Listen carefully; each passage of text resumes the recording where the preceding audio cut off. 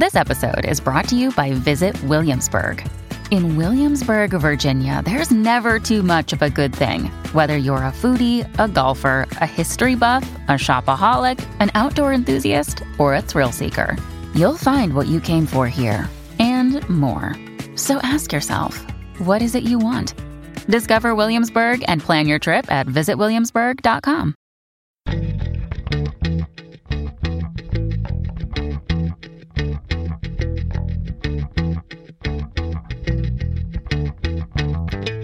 You're listening to All the Books, a weekly show of recommendations and enthusiasm regarding the week's new book releases.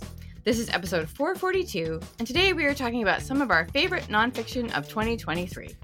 I'm Liberty Hardy, here with Vanessa Diaz, and we're coming to you from bookriot.com. Vanessa, hello! Hi. We're back. We're I missed you. I haven't gotten to record with you in a little bit. Yes. Ta-da! You didn't miss anything. I said a lot of words. Even more so last week than usual. That's okay. I just get really excited to record. It's funny. We've been doing this for so long, and yet we still, Liberty and I have talked about off recording.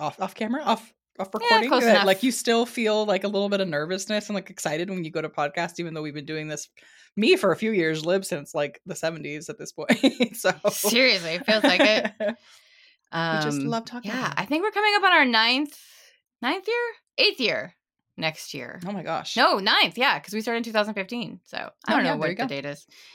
So speaking of numbers, this is episode 442.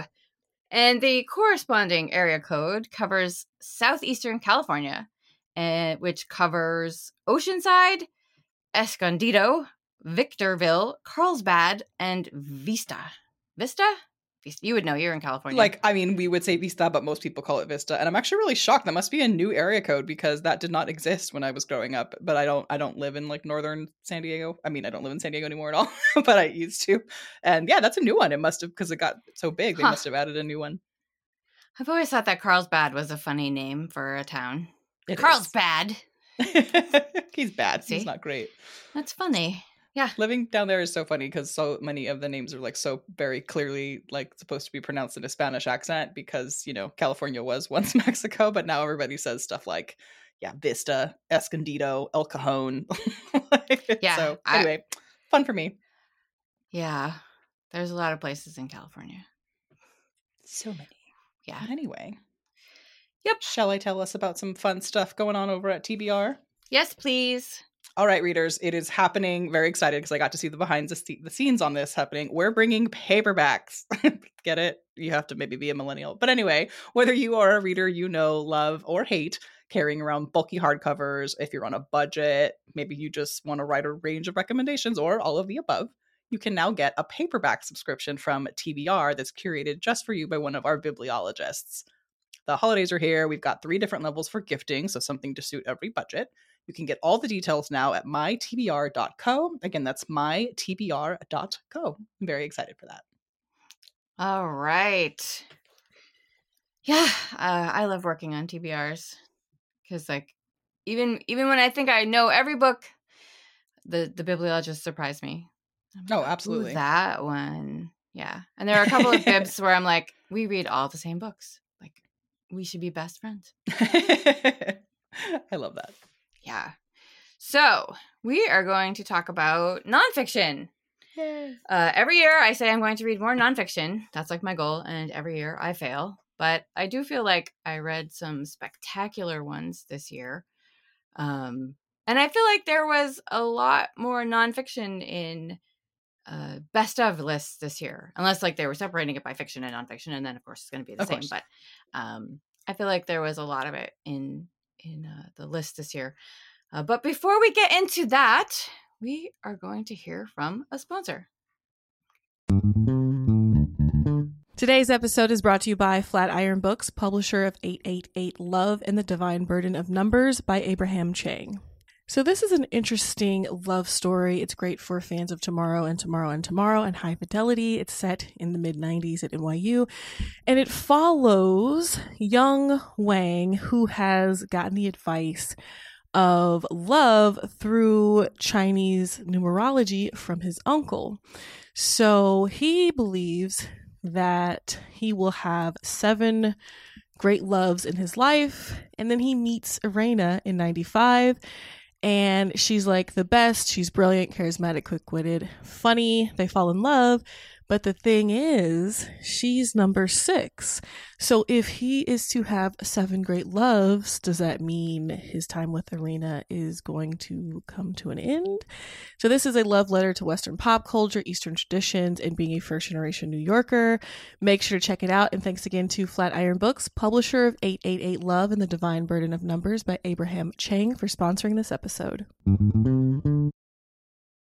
When you need mealtime inspiration, it's worth shopping Kroger, where you'll find over 30,000 mouth-watering choices that excite your inner foodie. And no matter what tasty choice you make, you'll enjoy our everyday low prices, plus extra ways to save, like digital coupons worth over $600 each week. You can also save up to $1 off per gallon at the pump with fuel points. More savings and more inspiring flavors make shopping Kroger worth it every time. Kroger, fresh for everyone. Fuel restrictions apply.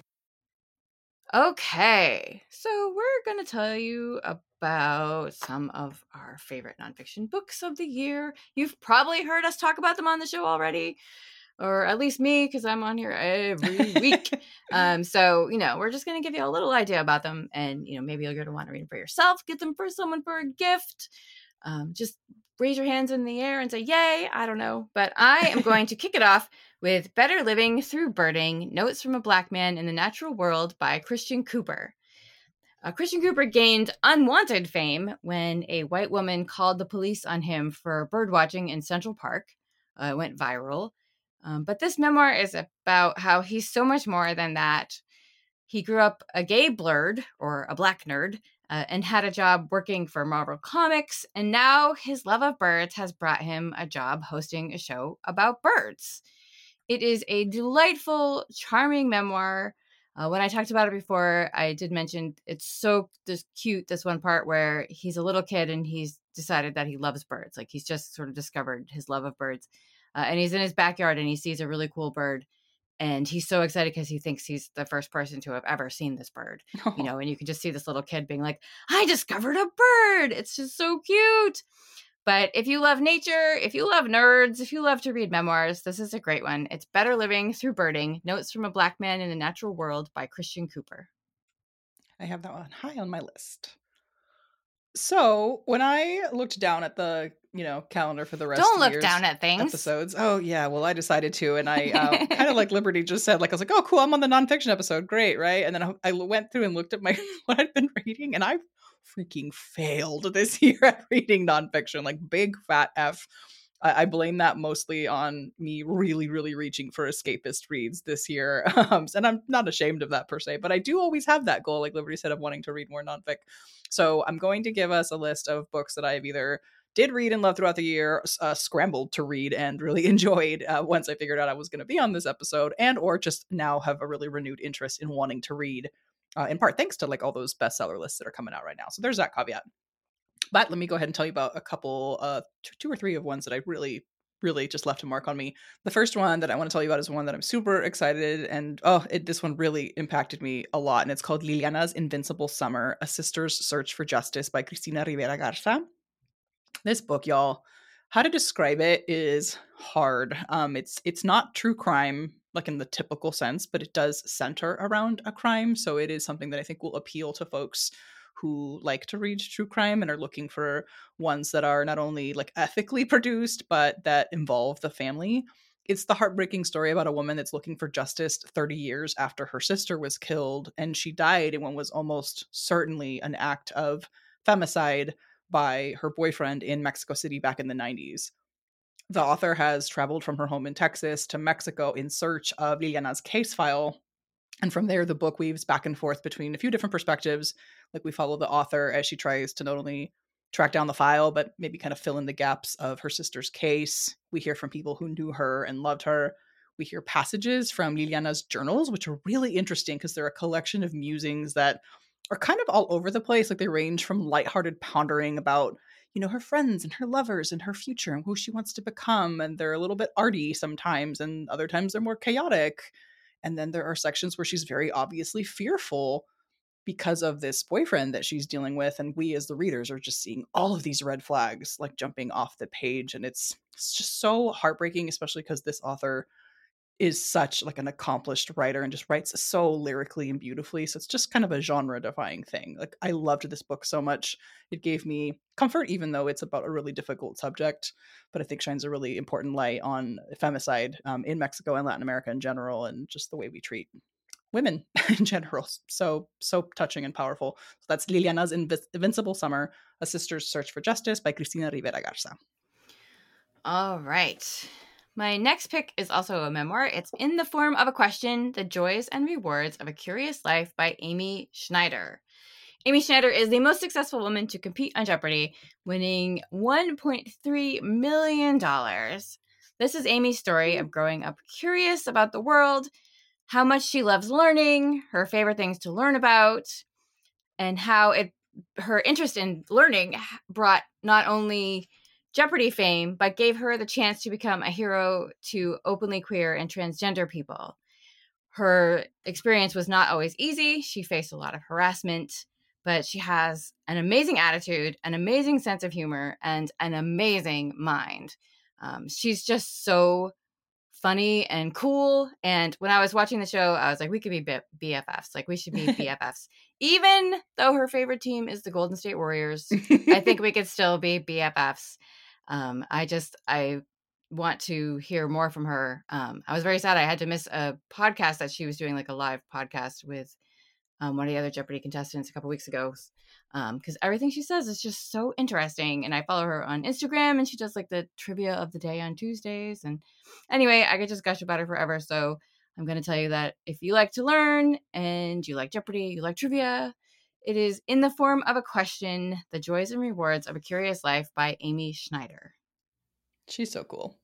She is so cool. I just sent this to someone I know who is waiting to get a call from Jeopardy. Like, they've qualified, so. That is so cool. I was like, maybe you'll get some tips from this. Yeah, that's awesome. Love that. All right, my second pick is one that you heard about really, really recently from my buddy Jen, who subbed for me when I was very much under the weather, and that is Eyeliner by Zara Hankir. Jen was kind enough to fill in for me and told you about it, so again, I'm not going to say too much, but just again, it's a reminder that this is indeed a book about eyeliner, but of course it's way more than that. It is one of those cool microhistories that does, what microhistories do, where they tell the story of a super specific thing and then relate it to a much bigger picture. In this case, you get like the global origins of eyeliner from ancient times to modern ones, and how it's been used as everything from, yes, a tool of, like makeup and self-expression to protection, and get the author's personal thoughts, a bunch of pop culture, lots of history, really great conversations with everyone from drag queens, makeup brand owners, Indian dancers, geishas, like just really runs the gamut. And if you like her writing, definitely go back and read the amazing anthology she edited, which is called Are Women on the Ground? It's a collection of essays by Arab women journalists that are reporting from the Arab world. So you're kind of getting a twofer.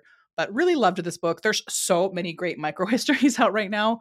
If you're a subscriber to The Deep Dive, you will have seen this. Jeff did a roundup of a lot of the microhistories from 2023. So you should definitely go check that out if you are into this sort of thing. So again, that is Eyeliner, A Cultural History by Zara Hankir. All right. My next pick is We Were Once a Family, A Story of Love, Death, and Child Removal in America by Roxana Asgharian. I thought that I would see this on more end-of-the-year lists. This was one of the hardest books I have ever read, but also one of the best nonfiction books I have ever read. And I know so many people who feel the same way. I just don't know if maybe people didn't read it because it's such a hard subject. Mm-hmm. This examines the story of the 6 Black children who were killed by their adoptive white parents.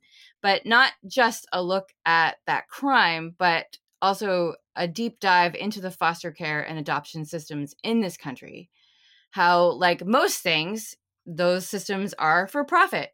So it is not in the best interest of the people in charge of foster care and adoption systems to return kids to their families if they've been removed, and how that resulted in these 2 sets of siblings being adopted by this white couple when they actually had family members who wanted to take them in.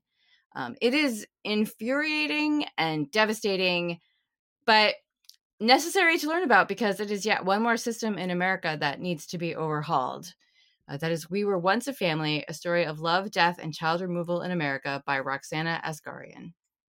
I have definitely had that one on my list as important reading.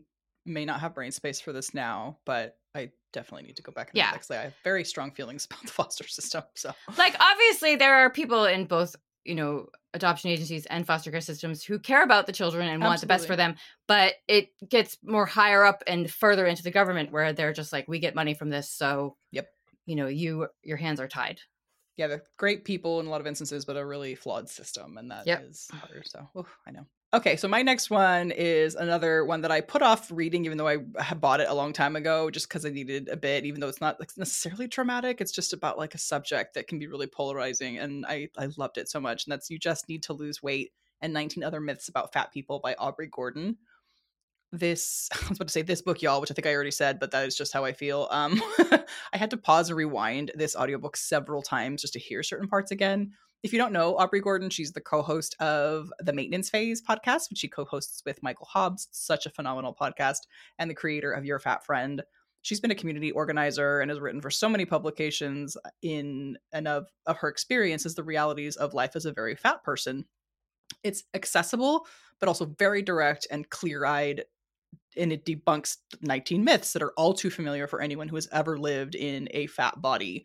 And it's also meant to function as a workbook, both for fat people and allies. So it gives you like the tools to debunk common anti-fat myths, especially if you have, friends or just people in your close circle who like still say these kinds of things to you, as well as folks who are maybe new to unpacking their anti-fat mindset and beliefs. And it gives them tools that allow them to sort of assess all of that bias and to take action for fat justice with sort of everyday rewirings of how your brain works.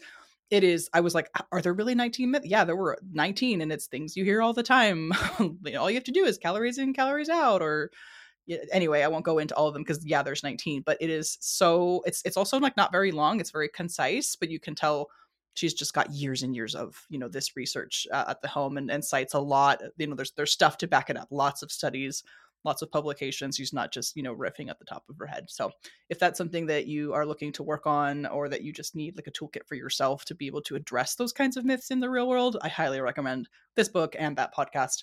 So again, that's You Just Need to Lose Weight and 19 Other Myths About Fat People by Aubrey Gordon. My next pick is The Art Thief, a true story of love, crime, and a dangerous obsession by Michael Finkel. Michael Finkel wrote Stranger in the Woods about the North Pond hermit, the man who lived in the Maine woods alone for 27 years, surviving by stealing from homes and cabins. This is another true crime story about Stefan Breitweiser, the world's most prolific art thief. Over 8 years in Europe, he pulled off 200 heists, grabbing over 300 objects. But talent can only get you so far for so long if you're going to keep pushing your luck. He was eventually caught, even though no one could really believe that all of this was done by one person. And this is his story. It's fascinating. Art theft is fascinating to me. Like, I always watch those documentaries and read the books. There are so many fake pieces out there that are believed to be real, that are in museums and private collections, and, art heists. There's something about like the cat burglar, like stealing things, and so many talented artists who can replicate things just like that now. There was a documentary, I can't remember what it was called, but I watched one about a guy who could just like paint any style and make it really impossible for people to tell the difference. It's amazing. But bad. Don't forge art. Don't do that. Okay. I'm not condoning it. But it's cool if you can, but don't. Anyway, it's a great book. Finkel has delivered another fascinating examination of a person living on the outside of society. It is The Art Thief, a true story of love, crime, and a dangerous obsession by Michael Finkel. Oh yeah, I guess I should mention that the love part is that his girlfriend was his lookout, like when he was pulling off these jobs. Ooh. Okay, so the next, 5 of my picks are ones that I have either read in part or not read at all. And this next one is one that I have read in part. So let me go ahead and kick that off. But it's called Creep, Accusations and Confessions by Miriam Gurwa. I first became aware of Miriam Gurwa during the absolute word I can't say show about the American Dirt controversy. I'm choosing joy today, so I'm not going to go into it. You can go back and hear my thoughts on, I think, the Book Riot podcast if you so choose, but really we can move on. I bring that up only to say that this is when I became familiar with Miriam Gurba's work, because she was a very vocal critic of the decision to publish the book and just of the book itself. She's a really talented writer and critic, the author of 5 or 6 books, I think, including Mean, and the winner of so many awards and accolades for her essays and criticism, writing a lot about intersectional Latina identity. Creep is her latest essay collection, which is described as an informal sociology of creeps, a deep dive into the dark recesses of the toxic traditions that plague the United States and create the abusers who haunt our books, schools, and homes.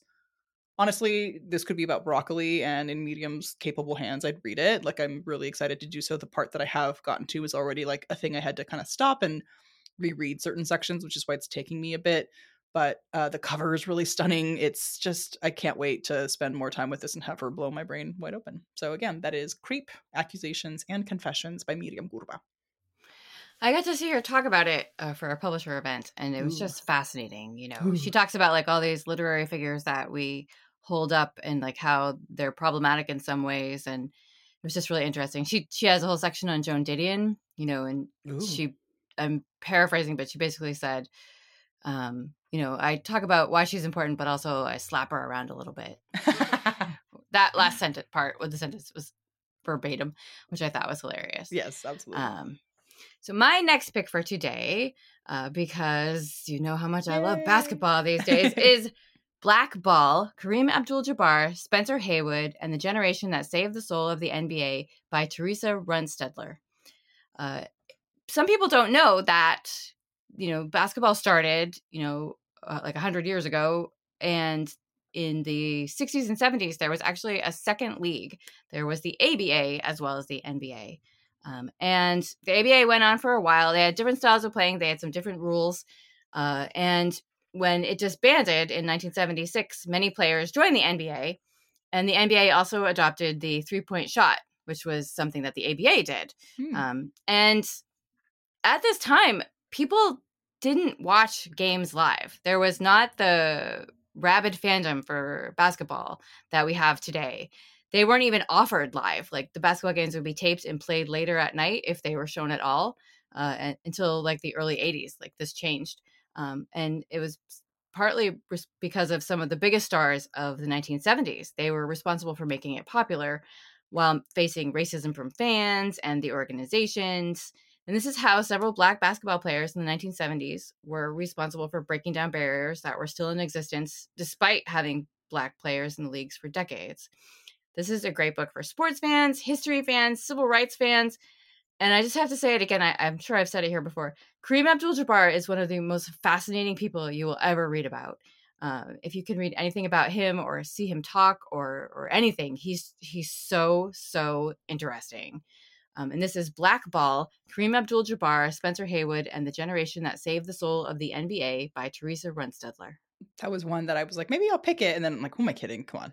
Gotta leave that to Lib. It's really good. It's all yours.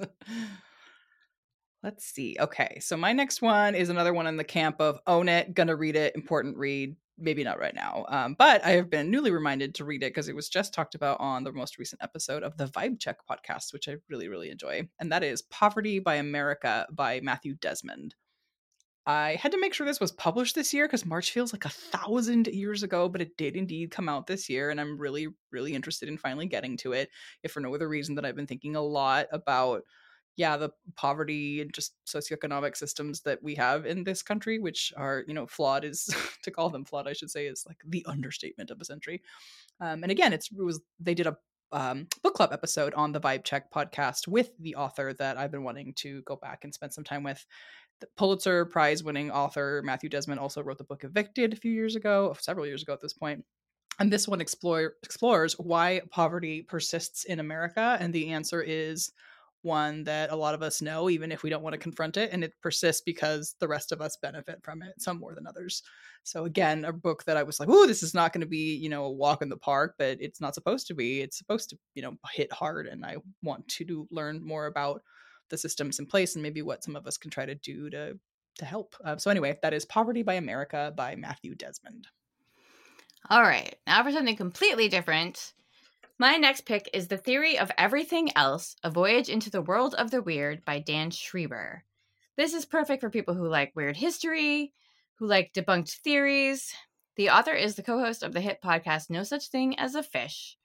This book looks at all kinds of things people believe in, such as ghosts, aliens, and cryptids, and things people might believe possible, like time travel, space travel, like way beyond where we've gone, and talking animals. There's just some wacky stuff in this book. There's things about how there are Nobel scientists, billionaires, and people in high positions of power who believe the most ridiculous theories and have seriously racist ideas. It covers historical beliefs that have carried over into today. Schreiber has thoroughly investigated each of these ideas that he talks about. I foresee a sequel in the future. I guess because they haven't debunked fortune telling yet. So this is definitely one of those "Hey, did you know?" books. Like you're like, "Hey, did you know? Did you know? Did you know? Did you know?" Like all the time. It's perfect for fans of Mary Roach and Colin Dickey. It is called The Theory of Everything Else: A Voyage into the World of the Weird by Dan Schreiber. You just rang so many of my bells. Like, I love it. Did you know? I love Mary Roach. Like, just I need to read It's that. really fun. And also it's in like little sections. Like you could read Yep. about like Bigfoot one day and then time travel the next day. Oh, It's fun. that is. I'm just gonna write this down. Yeah, I'm about to embark on my like holiday end of the year. Try to read things. So I think I'm gonna try that. Okay. My next pick is one that is finally a little bit more joyful than some of the last ones I've been talking about. All important books, but I just needed something a little lighter. And that is Moby Dyke, An Obsessive Quest to Track Down the Last Remaining Lesbian Bars in America by Krista Burton. As many of y'all know, I was born and raised in San Diego, California. We talked about it at the top of this episode, coincidentally. And it's home to a lovely queer women's and LGBTQ plus restaurant and nightclub called the Gossip Grill. I've been to it several times with friends. It's a great spot. I knew it had a history, but I didn't realize until this book came out and how many of our rioters and staff were talking about it that lesbian bars are an endangered species in the US. There were over 200 of them in the 80s, but now there are, I think, 20 of them that survive. And that's such a shame. So the author, Krista Burton, decided to visit each of those 20-something bars and get a sense of course, their past, their present, their future.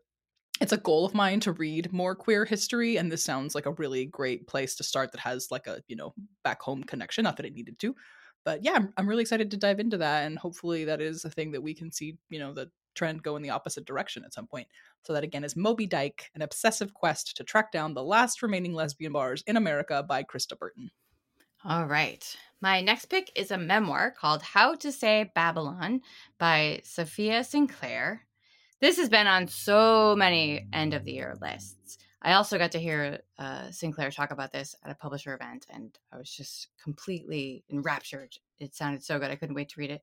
This is Sinclair's memoir of her Rastafarian upbringing in Jamaica. There are a lot of stereotypes perpetuated about Rastafarians, people thinking only of like dreadlocks and reggae. It's actually a political and religious movement that was started in the 1930s. And Sinclair's father was indeed a reggae musician. He belonged to a strict sect of Rastafarians, and Sinclair grew up in a house under patriarchal rule with a very strict father who was also hypocritical. But he insisted that the women in the house wear no makeup, they could only wear long sleeves, they couldn't wear pants, they could only wear dresses, no jewelry. And her mother, like, kind of secretly instilled in her a love of books, like she passed books along to them. And this is about how she eventually rebelled against him, and she cut her hair, which was forbidden, and went against the Rastafari religious movement. It's beautiful to read about a young woman gaining her independence and becoming empowered. It is How to Say Babylon, a memoir by Sophia Sinclair. That one is on so many lists right now. I keep seeing it everywhere I look. Yeah. Well, I'm going to take us right back down to books that are not so happy, but very important. And it kind of says it all in the title. It's called The 272, The Families Who Were Enslaved and Sold to Build the American Catholic Church by Rachel L. Swarns. And not to make this a super personal episode all about my past, because I've referenced several things. But yeah, one of my personal things is I grew up Catholic. I was well, I have a very, very different relationship with Catholicism and religion in general these days for all of the reasons you can probably guess. And I've been trying to seek out books not just about people deconstructing religion, but books about the histories of, the church. That can mean the Christian church, the Catholic church, and, Christianity as a whole. I think it's important to know this stuff and these histories because it's clearly stuff that we're not being taught, whether you identify as Catholic or religious or not. The first sentence is pretty much the summary. Is in 1838, or the first sentence of the copy, which is in 1838, a group of America's most prominent Catholic priests sold 272 enslaved people to save their largest mission project. And the part that got me is this: what is now Georgetown University? What? Like, not a thing I was ever taught in Sunday school or Catholic school or what have you, and of course isn't going to. And I'm both very ready to learn more about this and so very not. But I've seen this on a lot of lists. It sounds like it's really making an impact, and it's an important history that is so inconvenient and uncomfortable, and that is why we should know it. So that is the 272, the families who were enslaved and sold to build the American Catholic Church by Rachel L. Swarns. All right. Before I tell you my last pick for today, we are going to hear from another sponsor. Another day is here, and you're ready for it. What to wear? Check. Breakfast, lunch, and dinner? Check. Planning for what's next and how to save for it? That's where Bank of America can help. For your financial to-dos, Bank of America has experts ready to help get you closer to your goals. Get started at one of our local financial centers or 24/7 in our mobile banking app. Find a location near you at bankofamerica.com/talktous. What would you like the power to do? Mobile banking requires downloading the app and is only available for select devices. Message and data rates may apply. Bank of America N.A., member FDIC. Okay. My last pick is Fire Weather, a true story from a hotter world by John Vaillant. Vaillant is the author of The Tiger, which was about the Siberian tiger that hunted and killed a couple of hunters that had wounded it in Russia. It's also an amazing history book about the area. It's one of my very, very favorite nonfiction books. Love it so much.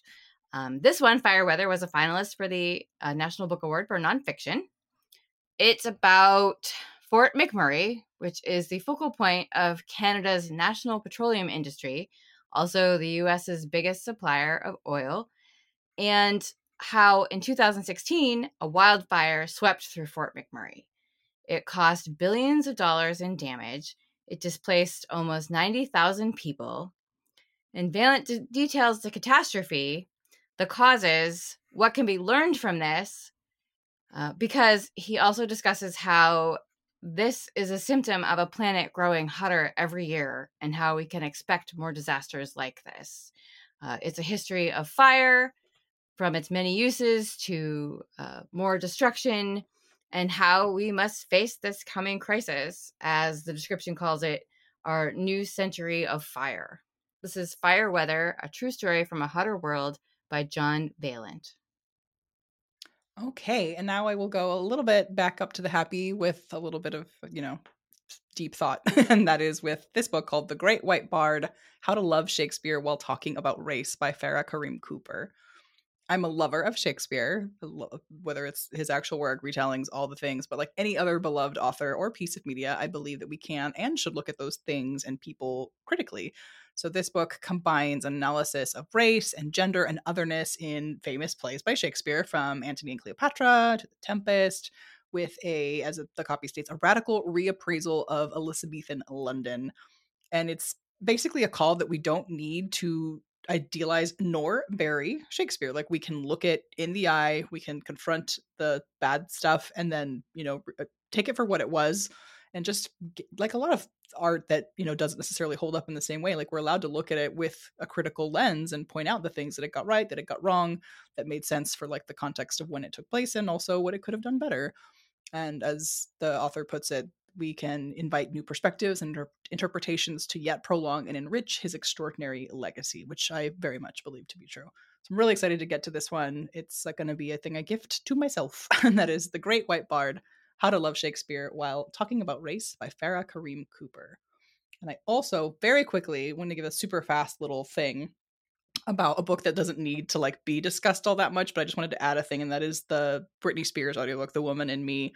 I just wanted to say that, even if you think like, oh, it's Britney Spears, I'm not a fan or what have you, that I think this is a really interesting and like important one to potentially give a listen to because it's pretty short, but I really think it shines like a light on how terribly we treated women and treat them to this day, but really, really terribly in the 2000s. I mean, this woman was getting lambasted by the media, controlled by people who were supposed to be in her corner. Her story is really heartbreaking, so much so that she couldn't actually read the audiobook. She ended up having, Michelle Williams do it for her.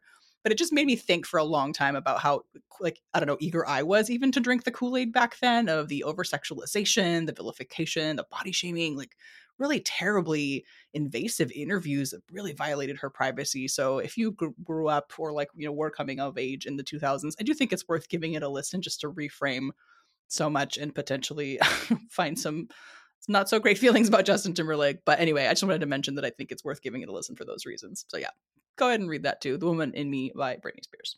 And I'm done. All right. So those are some of our favorite nonfiction books of the year and books that we want to read. And I just thought I would quiz you a little bit because, the other bibs don't get to talk about some of the things that the other ones do because they're on different shows. Did that make any sense at all? We're going to find out. I don't know about the bibs part. Oh yeah, we're not bibliologists, we're hosts. Can you tell I was doing Yes. bibliologist work until we started recording? So Vanessa, Yes. what books are you excited about that are coming out next year? I'm really glad I gave some thought to this earlier because if you'd asked me this question even like a week ago, I would have been like, I don't know what's coming out, but I kind of now do. So roll with me because I have a few.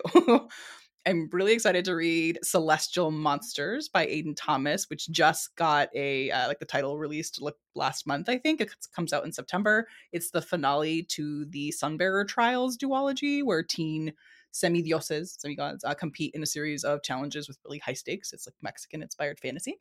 So that's one. Another I'm really excited about is Queen Bee by Juno Dawson. And to say that I'm excited, like if you could see my face right now, it is like excessive. But it comes out in July.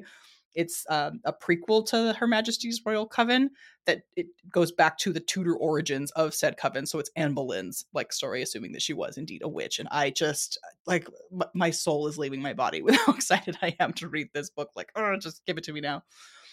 My third is Cattail Assassins by P. Jelly Clark, one of my like auto reads, as is Juno Dawson.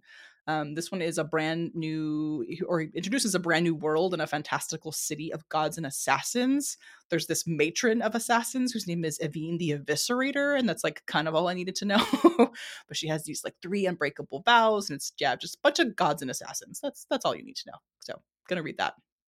And 2 more. One is Confounding Oaths by Alexis Hall. Alexis Hall, I think, is actually releasing like 3 books next year because it's so many books every year. Right, like he just writes so much. His actual website says like so apparently I've written a fair bunch of books, and yes, you have.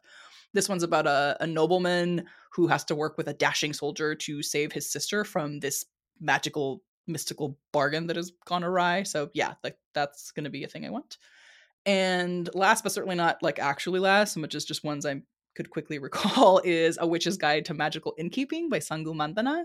This is the second book in this series, but they're standalones. The first one was, A Very Secret Society of Irregular Witches. And this one's about a witch who was once one of the most powerful witches in Britain, but then she resurrected her great aunt from the dead, lost most of her magic, and now she is like running the inn with her now, resuscitated aunt, and trying to maybe get her life back on track when she finds this old spell book that could hold the secret to restoring her power. So there's also some romance in there, and I just love this cozy series. And yeah, those are some of the books I am the most excited to read next year. Well, I thank you for keeping the trend of mentioning the dead cattail assassins on pretty much every show now. It's so like exciting. I can't wait. I love P. Jelly Clark. Yeah, it's so good. So what are you going to read next? I'm really excited to be reading The Raiders of the Lost Heart. It's by Joe Segura. It is a like romance about a woman who is going to explore like in the Yucatan jungle because she's trying to look for the remains of her ancestor, like an Aztec god. And there's just so much. The cover alone got me, but I'm just super, super excited to read it for those reasons. And beyond that, I want to read. I actually went to Powell's recently and did that thing where like I pretended that I don't work in the book world and just kind of read Shelf Talkers and stuff to see like what I should Mhm. read. And I came up with The Hexologists by Josiah Bancroft, which is the first in a series. It's in paperback, so I don't think it's new, but it's of these like two people who, are hexologists, and they go around solving people's problems with hexes and like a bag of relics. And they've now been asked to like help, I think, the king and doing something that is very like not on the up and up, and they're conflicted about whether to help and how. So yeah, I really deeply in that escapist bag again, as you can probably tell. What about you? Well, I want to read The Hexologist. I still haven't read that one, but I do love his Books of Babel trilogy. Yes, I've heard It's those quite are really good. fantastic. I am going to read Fire Exit by Morgan J. Talty, who wrote Night of the Living, Res, the book of short stories that has won like a gazillion awards and is so good. I heard that his debut novel, someone told me they ugly cried at the end. And I was like, bring it on. And then I got another book the other day that obviously had to go to the very top of my list because it's called Kitten Tits, and it's by Holly Wilson. It's the new book being released by Gillian Flynn's imprint, and it's about a 10-year-old with a filthy mouth, apparently. So I was like, yeah, I'm in. That one comes out in May, and Morgan Talty's book comes out in June. So loving these 2024 releases. I hope it continues. And that is it for us today, book lovers. You can visit mytbr.co to find out more and sign up. It only takes a few minutes. That's mytbr.co. Thank you to our sponsors. Thank you to our awesome audio editor, Caitlin Bream. Drop us a line at allthebooks@bookriot.com. Vanessa, where can people find you online? I am mostly on Instagram and a little bit on Blue Sky as Buenos Dias SD. All right. And I mostly hang out on Instagram at Franzen Comes Alive, but I have been doing a little more Blue Sky at, I think it's just Liberty Hardy. I don't even know. I'm so confused by how they put those like weird thing at the end, and I don't know how to fix it. But yeah, I'm on Blue Sky somewhere. And if you want to go to Apple Podcasts or Spotify or wherever it is that you get your podcasts and leave a rating or review, it helps other book lovers to find us. And we thank you so much. I would give you all a hug, but there are a couple of football stadiums of you, so that would take a long time. As much as we would love to tell you about more books today, we just don't have the time, but you can read about more titles out now in the show notes at bookriot.com/allthebooks, as well as find a link to our weekly new books newsletter. And for more recs or general bookishness, check out bookriot.com, and don't forget to check out our full stable of podcasts at bookriot.com/listen, or just search Book Riot on your podcast player of choice. And in the meantime, happy reading.